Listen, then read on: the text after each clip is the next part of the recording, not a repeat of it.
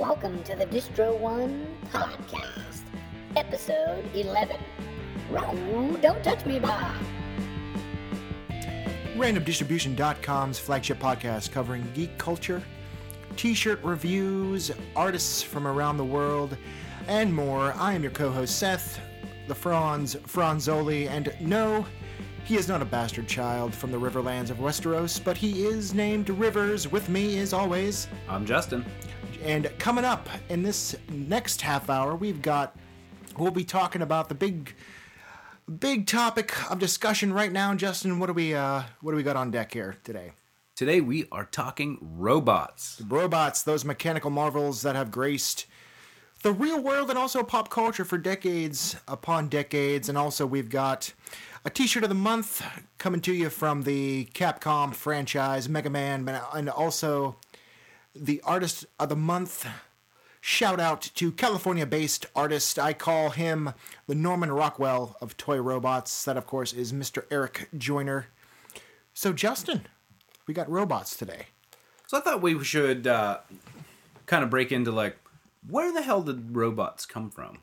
Yeah, we all love them. Anyone who's into pop culture, nerds stuff, science fiction, big science fiction fans have seen robots all over the place. But yeah, like myself, you have a love-hate relationship with robots. Right. You fear my metal overlords. Yes. But you understand that they are a part of they're part of our history, actually. Yes, indeed. And they are part of our future. I mean, if you look at the way technology is growing by leaps and bounds, I would imagine it's not too far off that we're going to have sentient machines. Yeah, we're going to... Rosie the maid from the Jetsons might not be too far off in our future. But some of these date back as far as, Greek mythology and Roman, the Roman pantheons. The Greek god, and I'm going to just totally butcher this name, Hephaestus... also known as... I think it's Hephaestus. Hephaestus, there you go, see? Also, Vulcan in the Roman pantheon had mechanical servants in his history. So, that's how far back some of this thought of mechanical or automated beings came about. Yeah, and I think it even going from mythology, also going into the Renaissance, the Italian Renaissance. I mean, the great Leonardo da Vinci wasn't there. They found blueprints of a mechanical knight that would essentially be like a knight robot, I guess you would. Yeah, and he could stand at attention. He could sit. He could lift the visor of his helmet. And how they could prove this was they actually took his plans. And rebuilt this thing. There's a couple of different places that have actually done this. Built it to his specifications and actually were able to use it. Now, it did run on pulleys and levers and things like that. And someone actually had to manipulate this robot. But it was fully articulated and could do those activities, which I find, was it 1490s or something like that? Yeah. Isn't that amazing? Yeah, if you think back that far, like that. Leonardo da Vinci, never ceases to amaze. If you start looking into the history and some of the, the sketches and designs that he conceptualized, right? You'll just be amazed. Yeah. He more than certainly just a painter, that's for sure. Of course, if it was anyone in history, of course, Leonardo da Vinci would be the one to actually make a fully functioning robot, which it seemed like more like a marionette style thing, but yeah. Technically it was like a mechanical, right? And robots, the word robot itself is much more of a more recent term in history, right? Before they were like automatons, things right. like that, right? For automated objects, but the word robot itself is actually relatively recent in comparison to the overall history of automa. Yeah, I guess you were saying in our research for this episode, I know you were scouring the internet and other places, and you were saying how the etymology of the word, that's coming from Czech origin, around an Eastern European origin. Yeah, and it's robota, okay, which actually means forced labor in Czech. The term was coined for a play called R.U.R. Rossum's Universal Robots, and it was Carlin Capek, C-A-P-E-K, K-A-R-L-E-N was the first name. And he wrote a play and coined the term robots. And it's stuck. It's been used basically ever since. Wow. All the way up, Isaac Asimov and that sci-fi crew that have kind of adopted and moved forward with utilizing that term and persisting it in our culture. Yeah. Yeah, and we were talking, continuing on with the history of the robot. You were saying how even going back to the great now defunct for decades, but something that I wish could come back at some point, the World's Fair. You were saying something back. Yeah, back in 1939, the World's Fair, they had a robot named Electro. Nice. Spelled with a K, kind of like Electra. Yeah. It was a 7-foot robot. It was like 265 or some odd pounds that could do a few things. Like it could follow voice commands to move, so it could walk, being commanded by voice. It could speak up to 700 words that were stored on like a record. Yeah, the record that was inside, and it could like sit and do a couple of other activities, and it could even smoke cigarettes, nice. which I thought was kind of funny. Nice. But like this is 1939. Yeah. A fully self-controlled unit that could move, like a humanoid unit that could move, which is, I mean, in 1939, that's amazing. Yeah. And could you imagine the terrifying factor in 1939 of something like that? Yeah. Like it really throws me back to Doctor Who and like the the Cybermen, yeah, and just like how terrifying they were. Could you imagine like someone for the first time seeing a real live Cyberman? Yeah, like a 7-foot tall, just giant machine that is just like walking around and talking. So yeah, man. Yeah, that it just astounds me. I could just imagine being a kid and seeing this gigantic metal robot. Yeah, and who knows what it was programmed to say? Like, I've come to destroy your people. Yeah, who knows? Yeah, and of course, it's like 1939. It was like World War II. Like I thought, like everybody was just afraid of the Nazis. Now they got this giant 7-foot tall robots to deal with. I mean, something new to add to your nightmares. Yeah, seriously, like what is going on? But yeah, like we said, like robots are going all the way back, the ancient times, and even into the World War II era. They've been doing stuff, but now. Well, and for me, I'm a big fan of animation, and robots are very prevalent in anime. Right. Right. And anime kind of has given us the ability to classify the robot types because they're so prevalent. Right. So you get different types of robots. Yeah. So now we're going into kind of like the archetypes. Like as you've watched, you watched anime, you've watched, Star Wars movies, other science fiction films. There always seem to be like certain categories you can kind of put in to robots, and so we're trying to review some of the archetypes of robots throughout pop culture. And the first one that we came up with is the helper robot. Now, not just necessarily the robot called Helper from the Venture Brothers series that is more like a servant type, and of course that goes into one of the biggest ones I would think would be R2-D2. Yes. Because I mean, like, if you watch the 6 movies, and I know Disney is going to be making more of them as they go on, but if it wasn't for that damn looking tin can on wheels, every Star Wars character would have been dead a thousand times over. Like the heroes of the tale would have been just like destroyed. Yeah, he's almost like a companion bot.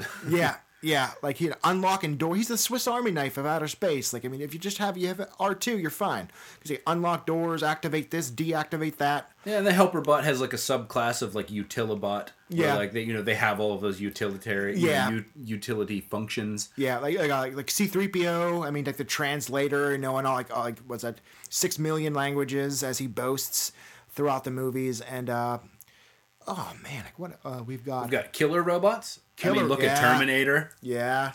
Although some people may say, well, it's kind of a cybernetic organism, but still, I mean, once you burn all the flesh away, he's a robot. He didn't need the flesh to persist. Right. So it's not a fully cybernetic organism, in my opinion. Right. My opinion. Yeah. No, that's true. But I know that of course, you have to go back to Star Wars. IG-88, the assassin droids. They had a whole thing of killer robots there. You know, IG-88 being the one in the big scene of Empire Strikes Back, where Darth Vader was assembling all the bounty hunters. He's kind of in the background. I know in some like widescreen editions, you can see him standing behind Boba Fett in the scene. But I think the one another big one, I think that we both are fans of, coming from Doctor Who, is of course, like you said, the Cybermen. Absolutely. Which, I mean, debatable, cybernetic organism, like the human brain inside the. I would consider them more of a cybernetic organism than the Terminator. Yeah, because they needed a human brain to subsist. Right. So you had the big the Cybermen being. Well, then you have piloted robots. They're like more mechs than robots. Okay. You can classify those, are a classification of robot, like Robotech, for crying out loud. Yeah. What else? Gundams. The Gundam, from that series. I guess Voltron would be considered a piloted robot.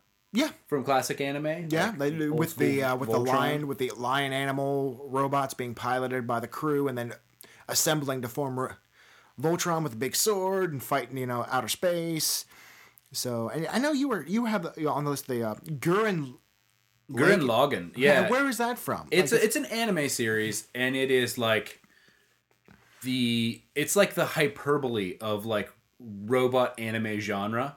So everything is blown completely out of proportion from like even from like the characters' dress and their proportions and like the things that the robots can do, and like it is a pure like hyperbole sort of approach to anime, and it's really fun and ridiculous. I mean, totally ridiculous. Nice. It's kind of like Voltron, only 100 times more ridiculous. Wow, man, that's so yeah, Gurren Lagann. It's if you get a chance to check it out, it's pretty funny. Cool, and of course we'd be remiss if we didn't mention, of course, one of the classics from our childhood. Any late 20, early 30 something guy, or I guess man or woman that has grown up, that'd be Transformers, and even the GoBots. Yeah, the white trash cousins of the Transformers, yeah. The GoBots. But I watch that show every morning though too. Yeah, I love Leader One, the Jet. They had that one chick, the one bad guy chick who had like the foot pound that had like the shockwave thing. But Transformers are fantastic, and I mean, who didn't love the Transformers? And who didn't love playing with those damn toys when you were a kid? Like, yeah. I could not get enough of the Transformers when I was a kid. No, and especially whenever they started to do those multi-form Transformers where, oh, it's a robot, oh wait, it's a tank, oh wait, it's a helicopter, like, ugh. Yeah, because then you could like really come up with some fun scenarios. And I mean, as a kid, I played pretty hard with my Transformers. Yeah, I set up some pretty intense battles. Yeah. I mean, the whole living room, sometimes 2 rooms would be different bases. Yeah. You gotta have the Decepticon base and the Autobot base. So, and then I'd battle it out, man. Sometimes for days. Yeah, it would be an ongoing Transformer battle that lasted for days. Yeah, I only had a few. I didn't have too many, but I know I've got like some of the smaller ones where just like the legs flip out, like Wheelie from the Transformers movie. Mm-hmm. I had that guy, and I always wanted a Soundwave. He was my favorite because you're talking about going back to the role playing episode that we did. I mean, like Soundwave was such a lawful. It was like a lawful evil character because he was like the man. Mm-hmm. Megatron. Like, he was the most loyal guy to Megatron. Like, he never questioned. No. He was like, and of course, it was one of his cassettes, Laserbeak. That was one of the most successful Transformers ever. Like, he never failed a mission. Like, all he needed to do is spy on people. Like, Yeah. So what was that? Starscream and Starscream. What was the other? Well, the two jets there. Skywarp and Thundercracker. Like, they were his two goons that always hung out in his entourage. Yeah, it was like Skywarp and Thundercracker. But but the weirdest thing though too, if we're on the subject of Transformers, like Megatron and Starscream hated each other. But if you're watching the TV show, whenever Megatron transformed into the gun, who always shot him? Starscream. Yeah, absolutely. Like what's up with that? You would think that if he hated the guy so much, to give it to another dude. He'd saran wrap that gun and throw it in the ocean somewhere. Yeah, seriously. Like Starscream should just kick that thing into oblivion, try to take over, which he tried to do in the movie and some other things, but it never works out because Starscream's Starscream, you know. But he did have the coolest looking jet, but he was the Jet. You know, he was it was kind of interesting seeing him in the live action, like the Michael Bay stuff. We also talked about Michael Bay in a previous thing, but I mean, to his credit, he got Peter Cullen, the voice of Optimus Prime, to be Optimus Prime. But my thing is that we're talking about robots. My question is, Justin, like, what do the robots wear? What do the robots wear? Yeah. Some badass threads, my friend. Yeah, some T-shirts, and which will bring us to our T-shirt of the month. T-shirt of the month. This is coming for. I know this is one of your choices here. Going researching everything. What do we have on deck for the T-shirt of the month? So I'm a big Mega Man fan. Yeah, right. I love them love too. the games. The whole genre of Mega Man, brilliant. The games are so well designed, especially the X and the X2 game. Yeah, like I hours of my college life were spent playing and those I was games. Sitting on the couch watching it, like Mega Man X. So today's T-shirt, in celebration of Mega Man, Dr. Light's Research Lab, and underneath the Dr. Light's Research Lab, it says, "Built to rock and roll." And any Mega Man fan would realize that in Japan, Mega Man is known as Rockman, and his kind of sister counterpart is named Roll, hence rock and roll. You know, I'm sure we all know that, and that's why even with them keeping up with the musical theme, even, you know, a side note that Proto Man was originally known as blues, because the Japanese believe the musical style of blues is kind of the prototype or predecessor of rock and roll, so that's why he's known as blues. So yeah, built to rock and roll. It's all kind of like a text. It's kind of text. There's no real images on the shirt, but we've just been such big Mega Man fans that we couldn't pass it up. Right behind the Doctor part, which is kind of the largest part, you can see the Buster. Yeah. Right behind it, like the barrel. Yeah. So it does have some graphic to it, but it's primarily text. Yeah. We found this on ThinkGeek. We'll have the link in the show. Yeah, we'll think of the show, maybe a pic of the tee. Check it out. This is our T-shirt of the month. That's it. The Dr. Light's Research Lab keeping up with the robot theme of the show. Dr. Light, no stranger to making robots on his own. So, T-shirt of the month, Mega Man inspired. Definitely check it out. We'll have a link to that in the show notes. But now coming in. Also, we also like to shout out a cool artist, and we do. This is, the podcast is essentially geek culture, T-shirts, and an artist of the month. And this episode, we chose like I've said earlier in the episode here, that it's kind of like the Norman Rockwell of toy robots, and we're talking about, I believe, from the San Francisco area, a man by the name, and you may be familiar with his work, Eric Joyner. And if you get a chance to go to his website, www.ericjoyner.com, and it's ERIC, and Joyner, JOYNER, you'll know exactly what Fronz is talking about immediately. You take a look, and he has these distinctive robot scenes where, like, robots are oftentimes placed in very human situations. Right. Like maybe working the pastry counter at a bakery. Yeah, because like sitting in the woods watching water flow down a stream, or I think there was one that even looks like a police lineup. Yeah. Yeah. But the painting style is I'm gonna muff this up, but it's like a demure style where like it's not super overly crisp. It's very it has a very good shading and toning, right. And right.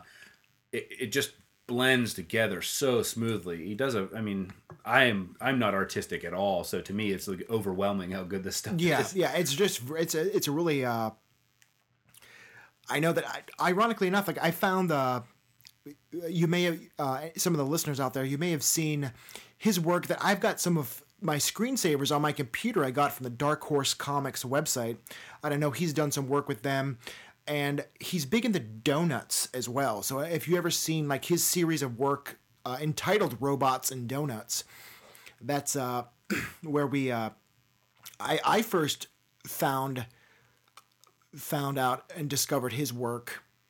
And I like that the robots are a very they're like the square, blocky sort of like late 50s, early 60s style robots. Yeah. I remember, this is really dating myself, but as a kid, I actually had a robot that had like wheels on the bottom that would like scroll, it would go around. Right. And it didn't have the spark shooter because that was way older than me. It actually had a light that would blink on its head, and its right. eyes would blink, and its arms would move up and down, and it would, it was totally like right out of the late 70s. I'm sure it was like something that like one of my uncles or something had that my parents thought I just needed. Yeah. Yeah, but definitely check out, he's got a slew of awards. He's worked for, clients like Warner Brothers and Mattel Toys, the publishing house McGraw-Hill, I think Electronic Arts.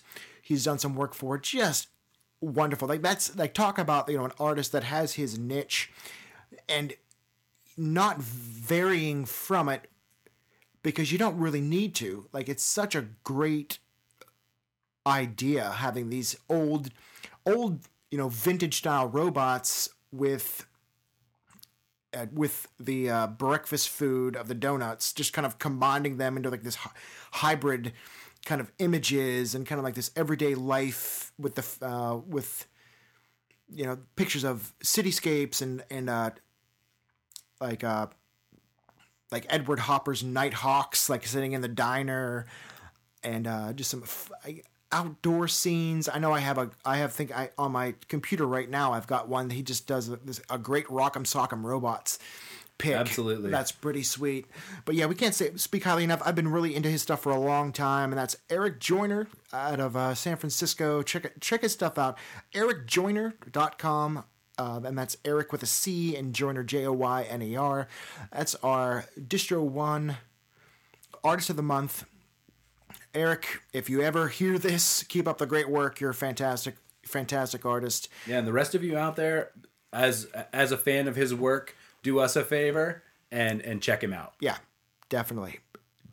So, yeah.